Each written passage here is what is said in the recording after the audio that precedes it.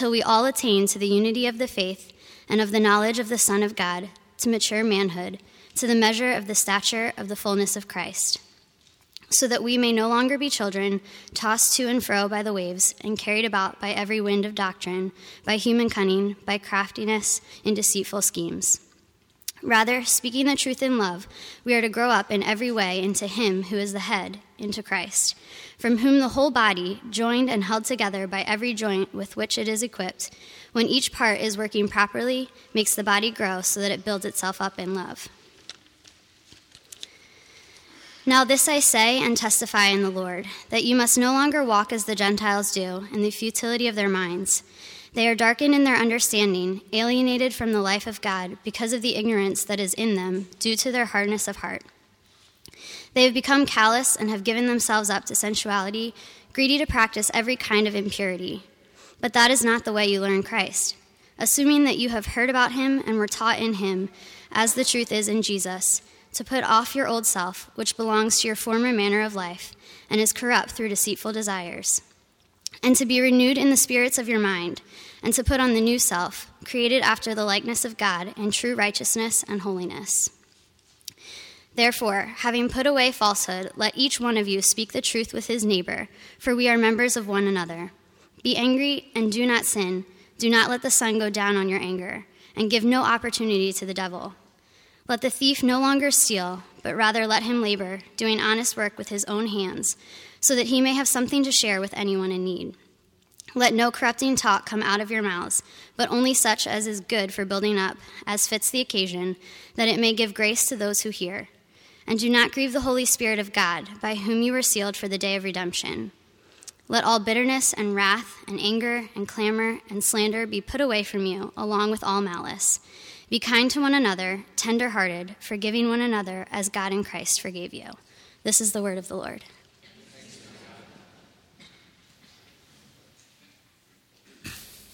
Good morning. It was great to worship as a network with all of the Liberty churches worshiping together last week, and it's also good to be back together to worship today. Let's take just a moment and pray for the Lord's presence. We want to depend on him as we learn from his word together. Heavenly Father, we come to you now, and we acknowledge our need for you. We acknowledge the fact that we are nothing without you, that we are everything with you, and we need to learn from you. So give us your Spirit in fuller and fuller measure. Open your word to us, illumine it to us, to our minds, and make it practical and applicable to our lives. For you are not a God just of words, but of doing as well. Do that in our lives as we study your word together. We ask in Jesus' name. Amen.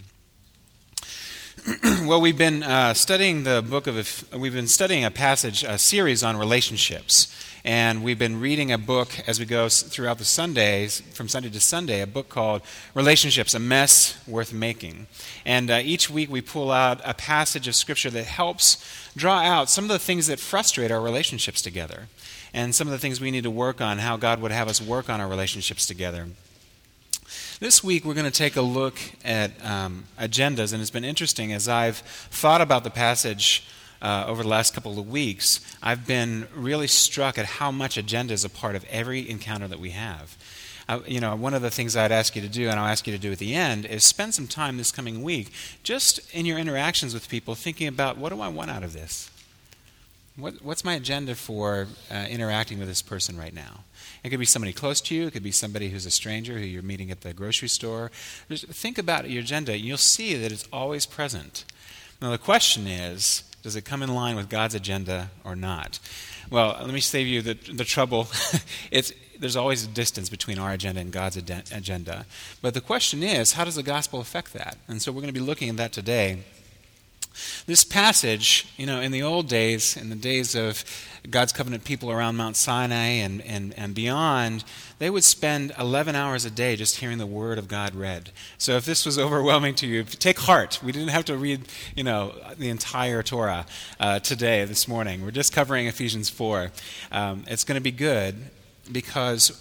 And the reason why we're looking at such a full passage is this is a grid. This is a framework. This is a lens that you're going to be using to look at the rest of your relationships and the things that we cover about relationships in the gospel as we continue our series together. I was thinking about football, as tonight many of you will be as well. And I thought one way to think about this passage and open us and get us oriented to what we're studying together is I had a friend who had an 8-year-old son, and the son loved to play football on his video game. He just played football all the time, and he was great. And the mistake that the son made, and boys often do at this age, is that because he knew the rules of the game, because he was fluent at the game, because he could win at the game, he thought that translated into him being able to go out and play football right away. Right? That he would be a good football player. I'm awesome at this game. I'm going to be awesome in real life too. So what happened is that there's a world of difference between the boy knowing about football, how it plays and works in a simulation, and discipling and disciplining his own body to be coordinated enough to actually play football. It takes a lot of coordination, it takes a lot of effort, a lot of training. You got to get in shape. I remember football practice when I was a kid, and many guys just throwing up because they'd never worked that hard in their lives. You know, you'd run so much and you'd hit each other so much and you'd do so much effort that your body just reacted to it and you would vomit.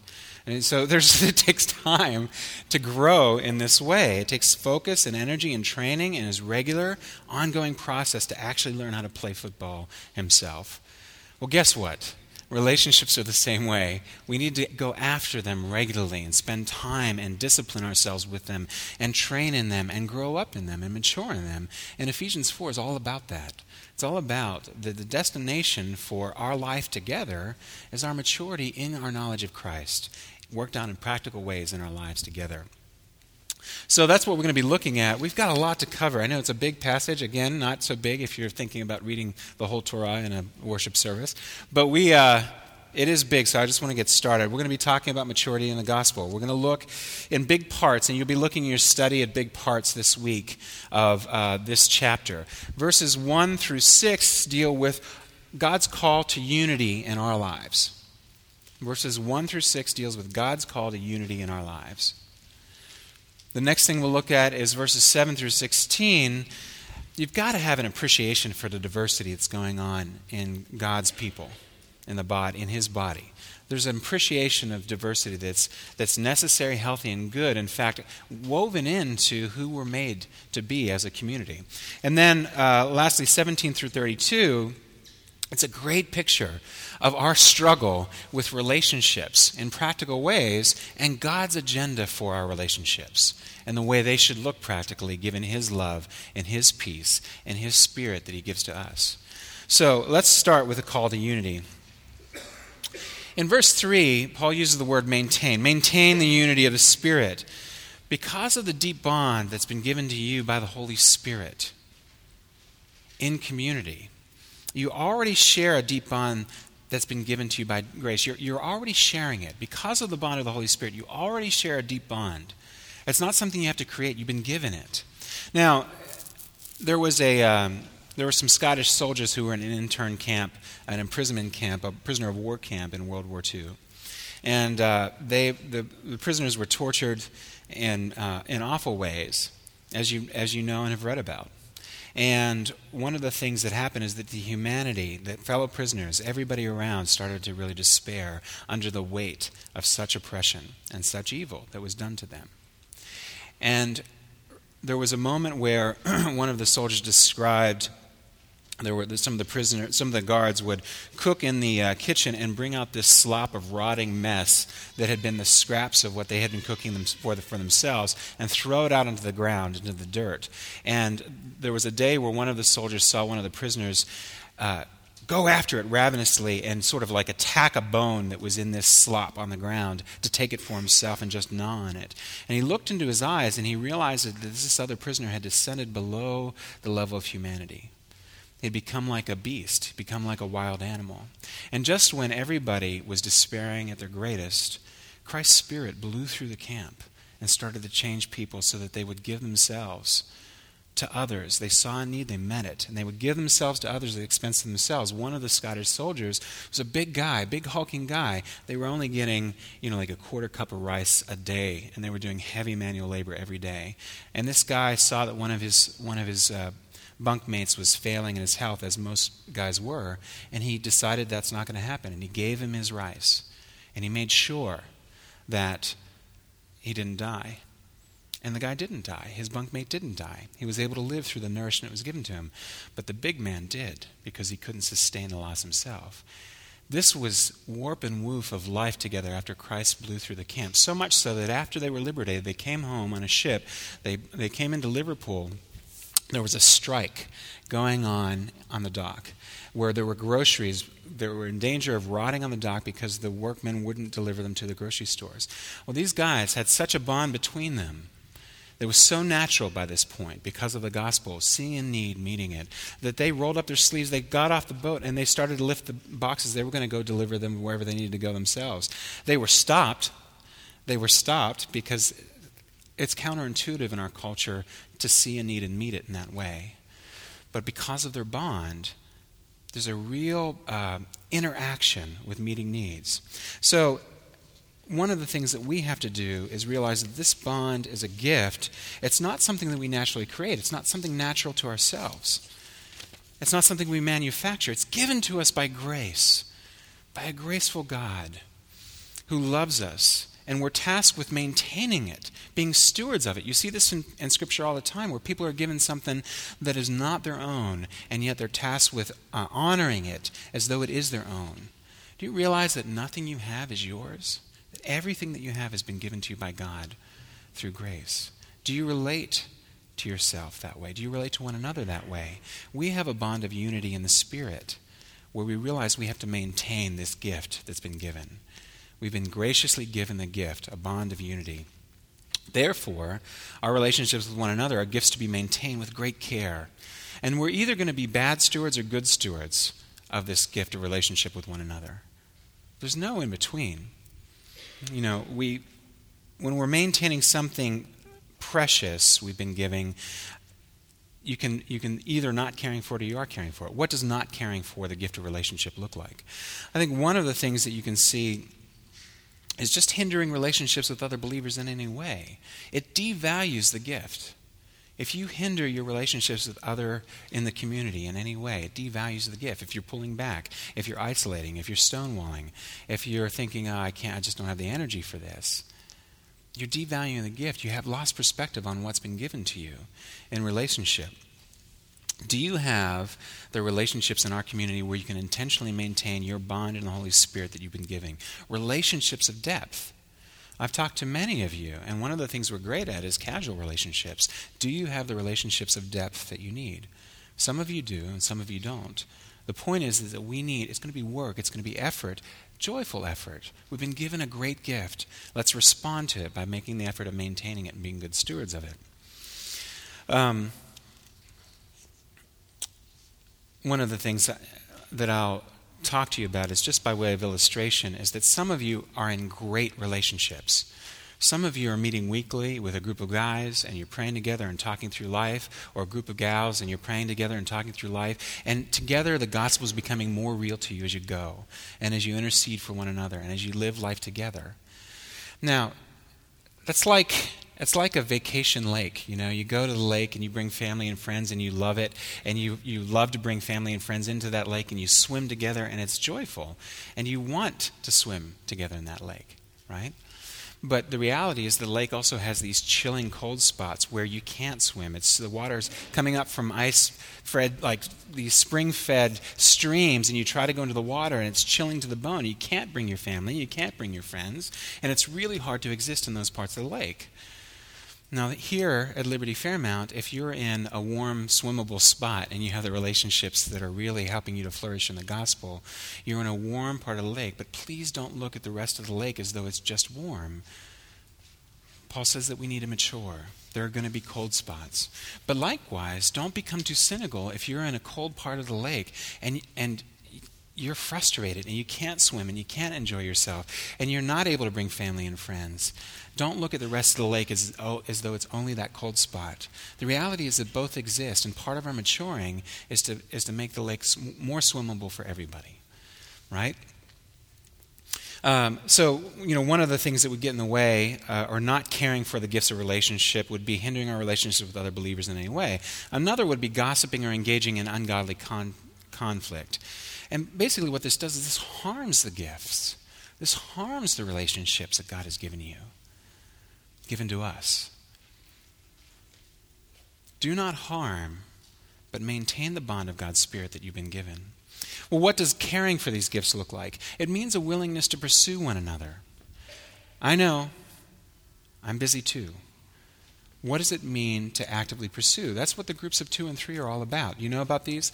So our home meetings, we recognized a long time ago, even before I arrived, that our home meetings are not enough to have the level of depth and relationship that we need to flourish in the gospel. And so from the founding, those early documents on, one of the things that we've isolated is that we need groups of 2 or 3. But be careful, because one of the things that can happen is you can look around and say, well, why is anyone not pursuing me for a group of 2 or 3? I feel isolated, I feel alone, I feel like it's hard to connect. I understand that pain more than you think. But let me tell you that Jesus, when he talks about forgiveness, for example, he says the ball is always in our court. He says in Matthew that whenever you're at the altar and you remember somebody has something against you, you go and you be reconciled, right? Or if you have something against somebody else, you go and be reconciled. Where's the ball? Whose court is the ball in? It's in ours. It's always in ours. So when we talk about groups of 2 or 3 where you have the relationships and level of depth that you need to grow in the gospel, what we're saying is go after. Choose 2 or 3 people and go after them. Pray for them. Encourage them. Challenge them in the Scripture. Have them on your mind. Have them on your heart. That is how we grow in maturity. We need one another in that way. But don't, if you're harming, you've got to stop that. You've got to pull back from the things that harm our relationships together.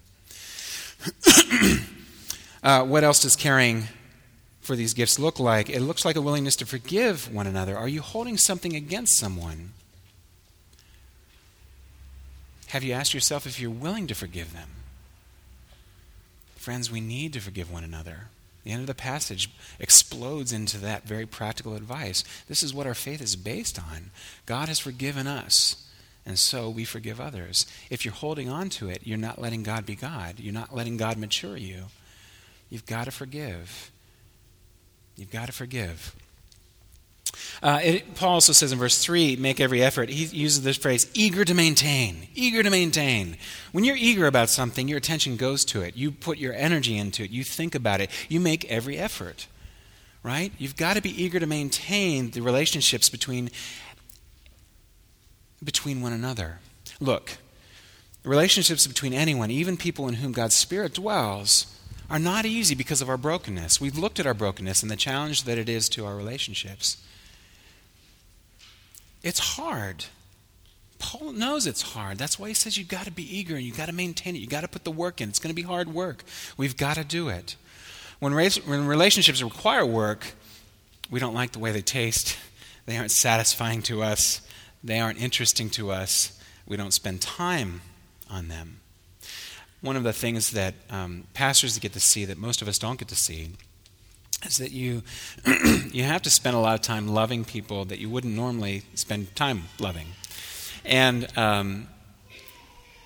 what happens is that there's the actual discipline of giving love and sharing love and spending time loving with people. I knew a pastor who would receive a call from a couple in the church that was really, not here, but was really a troubled couple. It was like the parting of the Red Sea when they came in the door. Everybody would part the other way, didn't want anything to do with them because they were so needy. They were really they would just suck the life out of things. And yet, this pastor had, by nature of his office, to spend time loving them in practical ways. The calls at 3 a.m. when the baseball bats and the guns came out. He had to show up. You know what he found?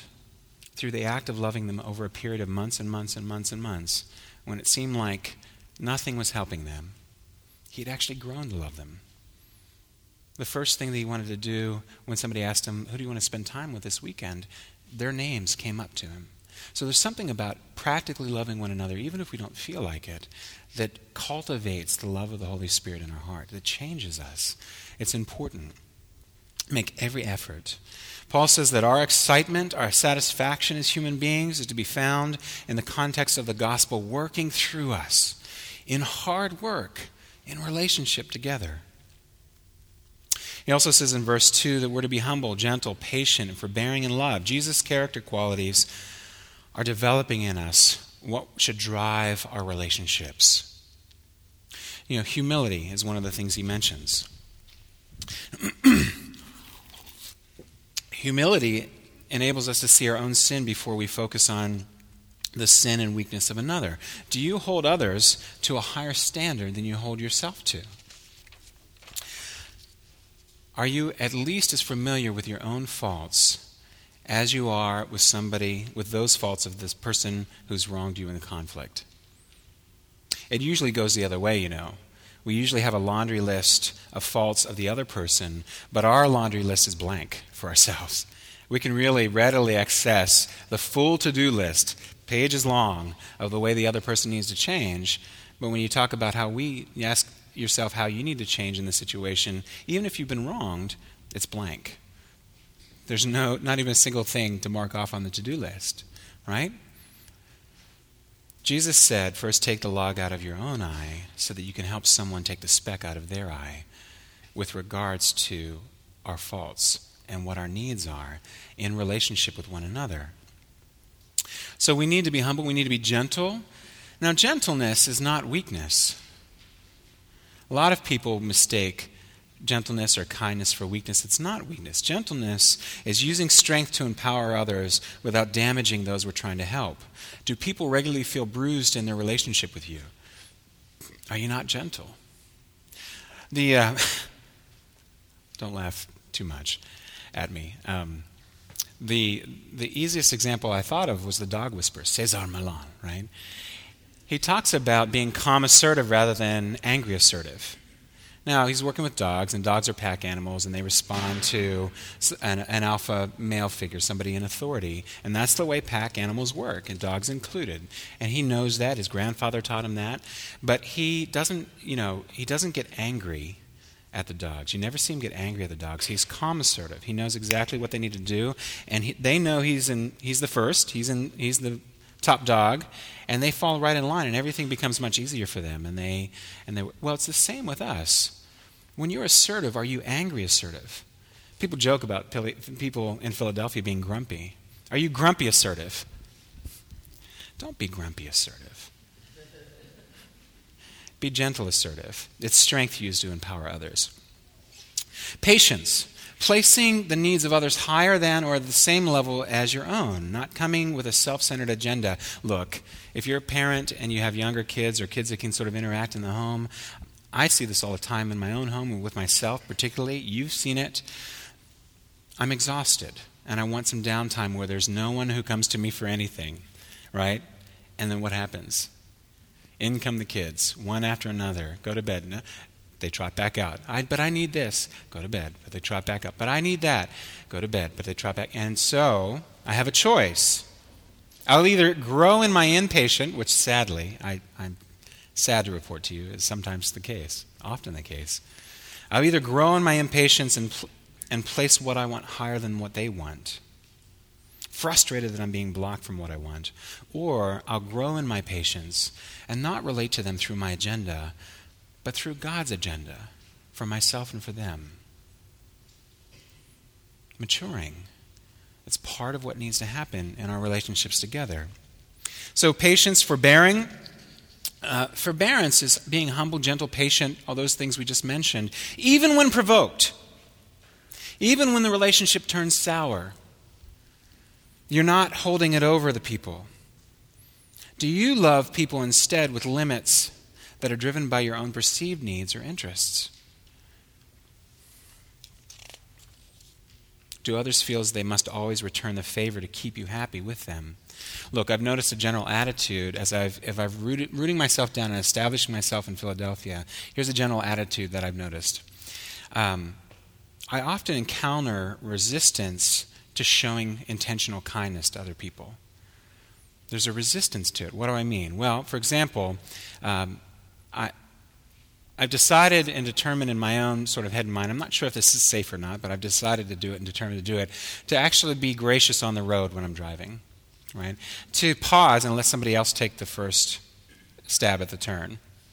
And I did this last week on an intersection. It's a strange intersection. It's one of these ones where many roads come together, and so you really got to either be, the normal way is just to be aggressive and take your turn, and then everybody knows that everybody else is going to be aggressive.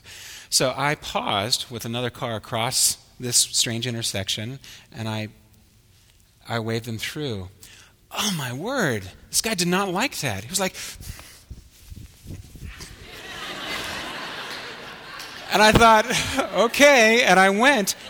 And there was no urgency to his plight. He just then turned the corner after me. He did not want me to show kindness. Did not want it, right?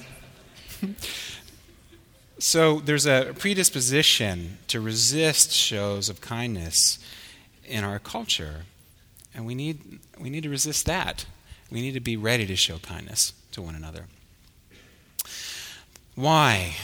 Why should we answer Jesus' call to unity in our community? There's one Spirit, one Lord, one Father. It is in God's nature to be united as Father, Son, and Holy Spirit. And these three persons, one God, is the God who dwells in us and gives us his bond of unity. And because he's unified in and of himself, he wants us to be unified in and of ourselves, together, in life together. That's the way he's built us.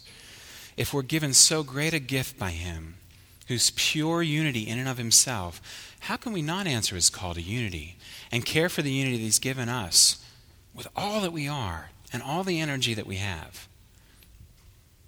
So God calls us to unity, but we also see in this passage an appreciation for diversity, verses 7 through 16.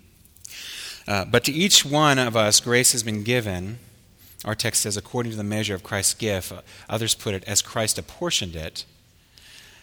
Verse 7 says, grace was given according to Christ's gift. Verse 8, he gave gifts to men. Verse 11, he gave the church leaders to equip them for growth in gospel maturity. Now, what's the reason God has made you, in particular, good at what you're good at? What's the reason he's made you good at what you're good at?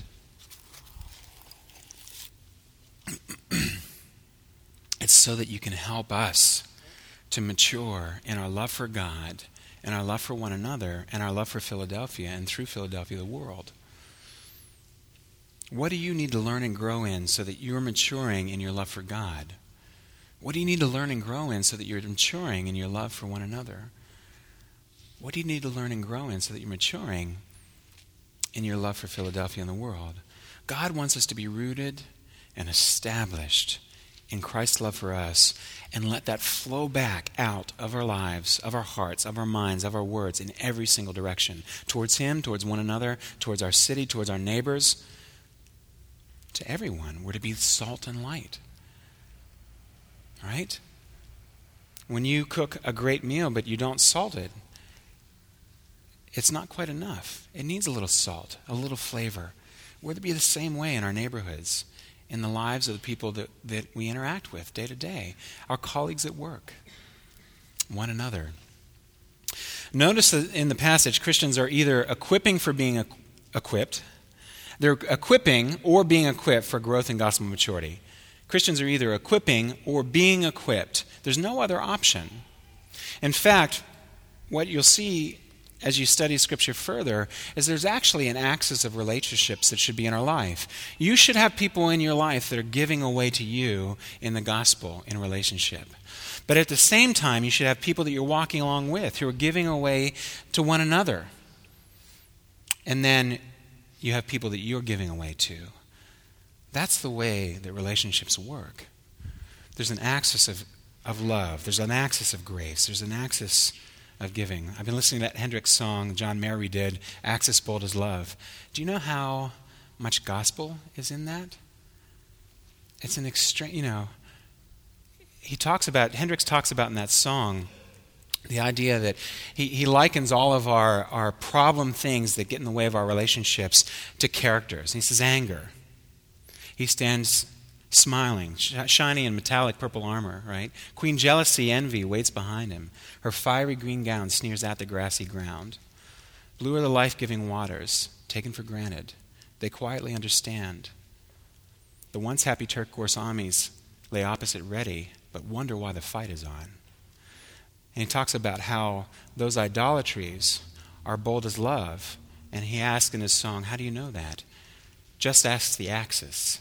He knows everything. We know that God himself hit the Axis on the cross because he knew that we could not be in relationship ourselves and survive, that we needed him.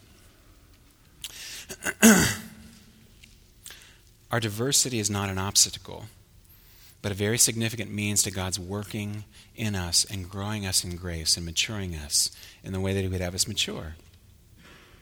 Grace and gifts have been given to us as Christ apportioned them. In our text it says, according to the measure of Christ's gift. I love the way that this is put. Our differences are there by God's sovereign apportionment. Sovereign apportionment. I think we should have Liberty Fairmount t-shirts made up where we just say sovereign apportionment, right? It describes us. We've been given gifts apportioned by Christ. It's through grace that we've been given them. Context draws out what you've been given. So you've got to get involved in lots of different opportunities for ministry. You heard from the children's ministry this morning. There are lots of other ways to volunteer and get plugged in. We're trying to make a ministry brochure with contact information in it so that if you're not connected in the life of the church, you can find out ways to get involved. But the thing about trying lots of different opportunities is sometimes context draws out a different gift in you than you originally thought you had. It takes time to know what you're strong at. It takes time to develop in it. It takes one another giving feedback to each other. But we need to do that. Context sometimes draw it out. Why spend time serving others in ministry? Because you'll be made more of who you're meant to be through it. As we're fond of saying at Liberty Fairmount, Jesus loves you too much to leave you as you are. Often we're not self-aware enough, and we don't pay attention to where our areas of weaknesses are and where we need growth in enough because we feel like we're doing pretty well. But that's not the picture of the gospel. Have you ever heard anybody say, I can't change in that area, I'm just like that? I found myself saying that too. We can't say that because Jesus didn't come to leave us as we are. He came to make us like him. He came to form his character in us. He came to take away every last vestige of sin and idolatry rooted in our lives. And he's about the work of doing that through one another. He's going to make you like him, like his character, like his love, like his gracefulness, like his peacefulness, like him in his generosity, and on and on. How will that show in you if you aren't involved and connected and plugged in to different ministry opportunities, understanding how he's apportioned his gift of grace to you for use in building up the body? There's a beauty to it. He's given us what we need. Peter writes, we've been given everything we need for life and for godliness together in him through a knowledge of him. We have an embarrassment of riches in that. Further, God chooses to surround us with people who are different from us because he knows it's going to promote his purpose of growing in grace. We need one another to grow in grace. Did you know that? This is a lot like the C.S. Lewis story where he had a group of friends and he lost one of his friends. He died. And he looked around and he was trying to console himself. He thought, I'll have more of the other friends. And he found out that he not only didn't have his friend who died, but he lost what the friend who died brought out of the other friends who remained. It was more than just lost of his friends. The same is true for us. We're more of who we're meant to be as we work together to know Christ better and see what that means for our lives in serving together one another. Paul says that it's so that the body of Christ may be built up. God ultimately wants us to mature, to be built up, and to stop acting like infants. We think things are going well only if we're getting along with others. But God actually says that it's also when we're not getting along with others that he's accomplishing his purposes of grace in us and through us, through the actual not getting along, that he's present. He's a light in darkness there. He's ready. It's like the gym. You know? If you go in and you go, okay, good. And you go home, you're not going to get healthy, right? It's only through the fatigue of pushing yourself further that your body will adjust and get healthy and get stronger. The same is true in our relationships of one another. God wants the things that ruled Christ's heart to rule ours as well. So, a call to unity, an appreciation of diversity, and finally, our struggle and God's agenda, verses 17 through 32.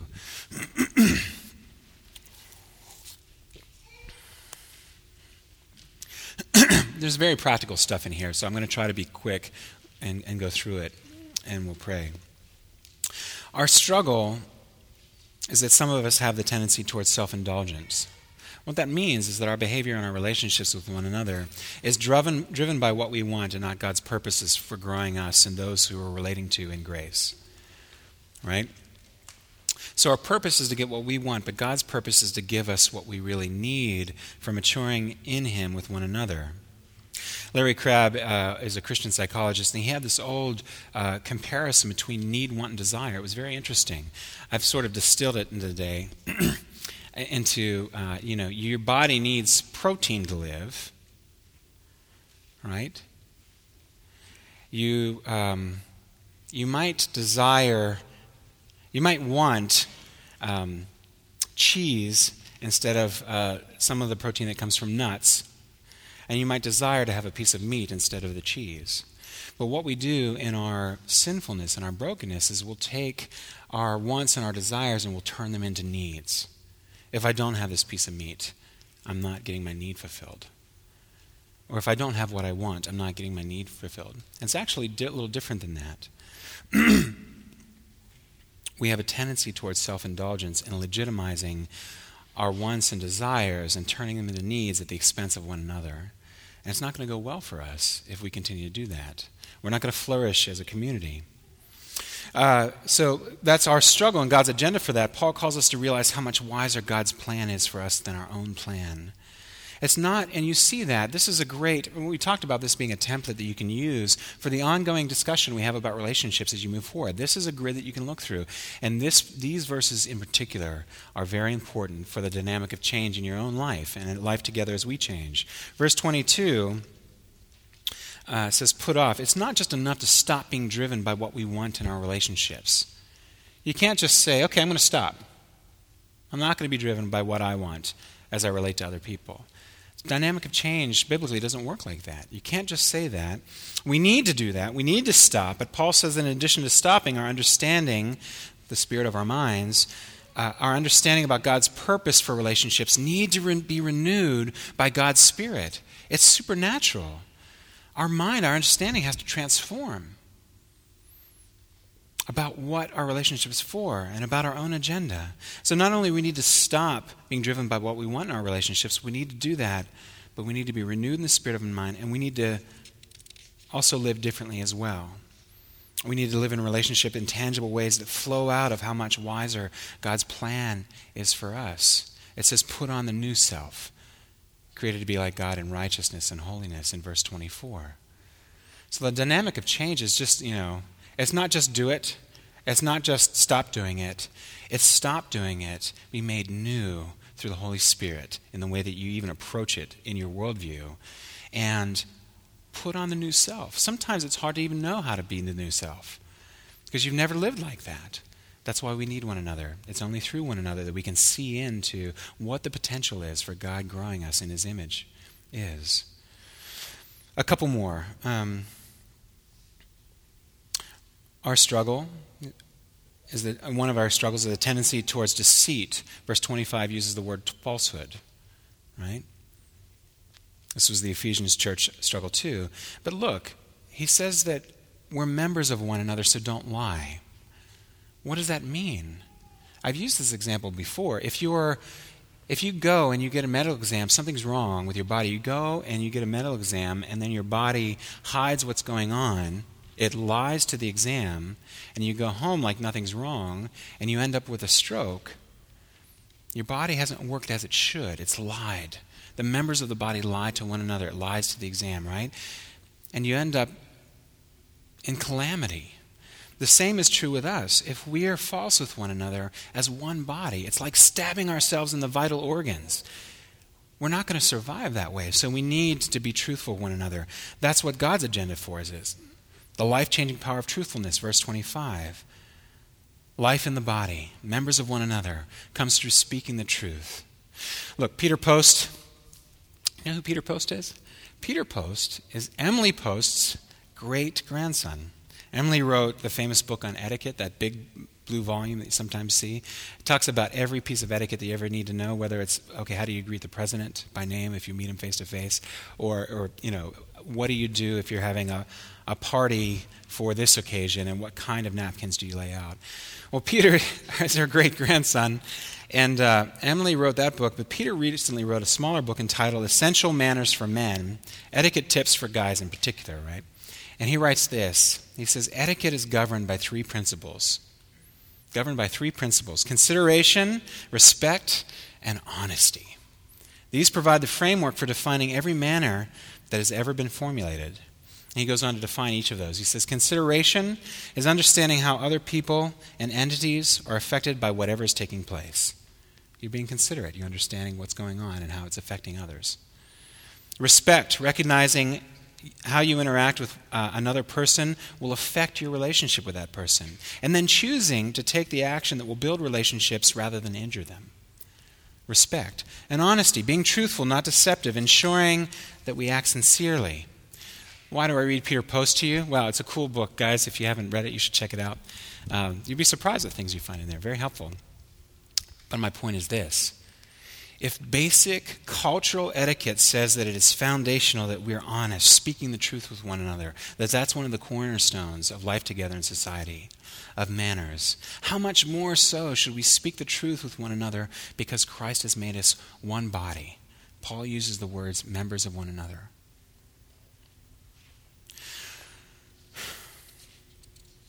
There's a lot of other practical examples, and we won't have the time to get to them.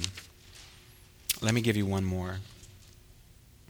One of the most interesting things that I've seen in this passage over the years is verse 28, where this thief is stealing.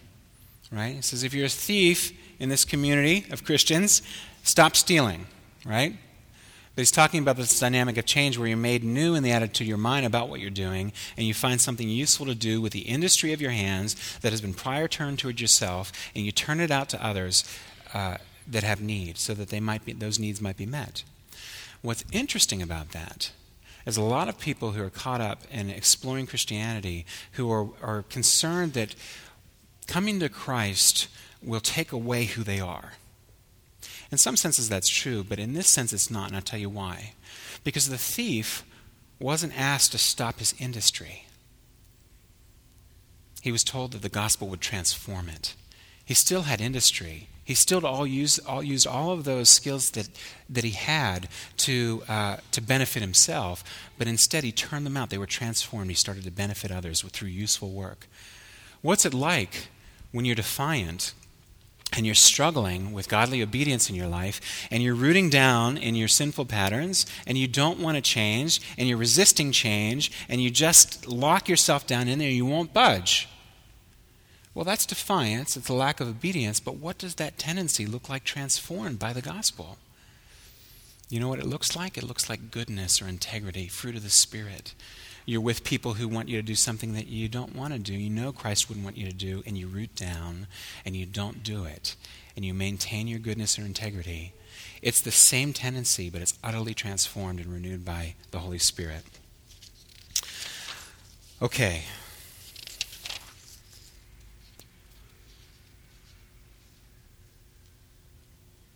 I'm trying to cut graciously.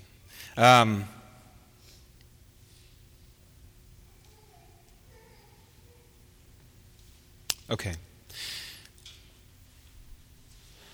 Friends, none of this is going to work if we don't have drawing next to Jesus, close to Jesus, understanding who he is, getting to know him better, first and foremost in our mind. If we begin with ourself and our effort and our ability and our capabilities and our giftedness or any of the other things or methods or ways of going about relationships that we talked about, it's not going to work.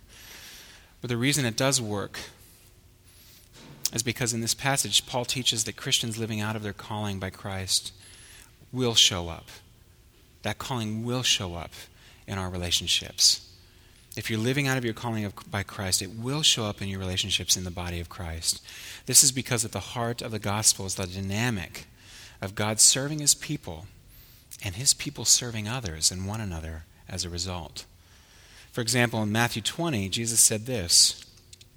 Jesus called his disciples to him and he said, "You know that the rulers of the Gentiles," meaning, basically every other culture on earth, "lord it over them, and their great ones exercise authority over them. It shall not be so among you.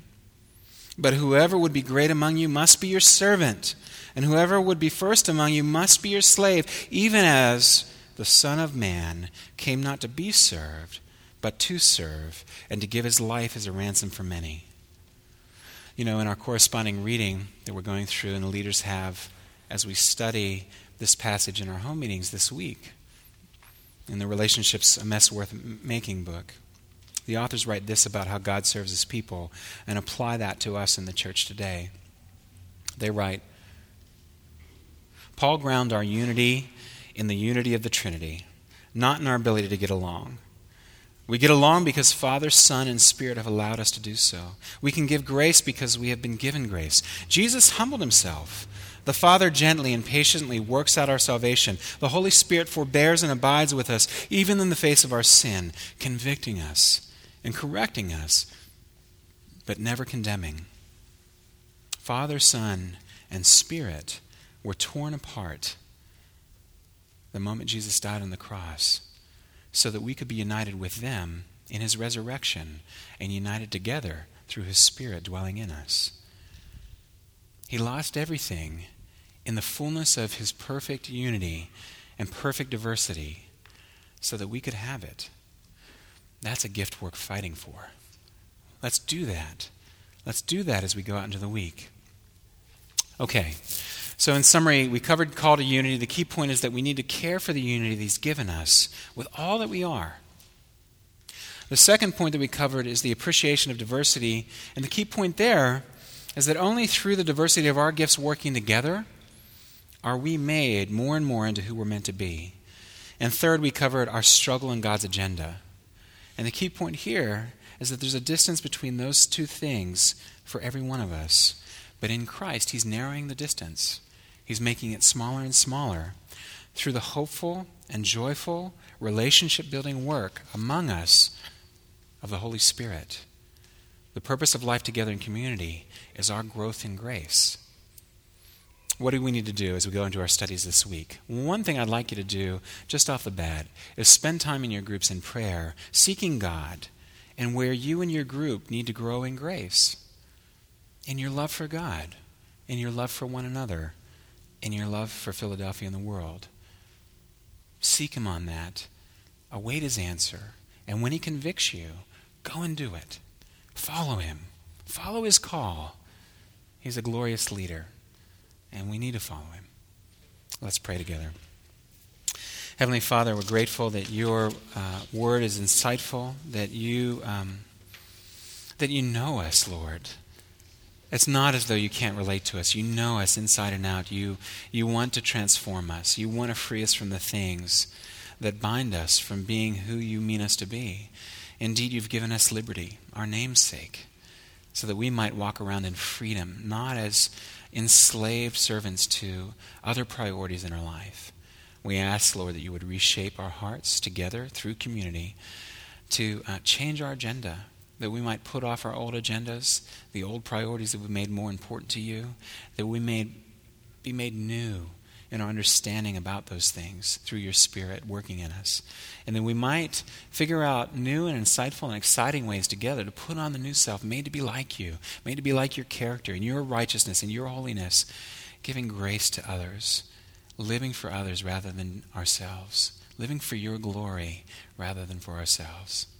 Father, we'll find that if we aim for you, as C.S. Lewis said, the other things will be thrown in as well. We don't do it for that. We draw near to you because of who you are and for your sake alone. Now work through us as we go out into the world together as those who love and serve you, our Lord and Savior, Jesus Christ. It's in your name we pray.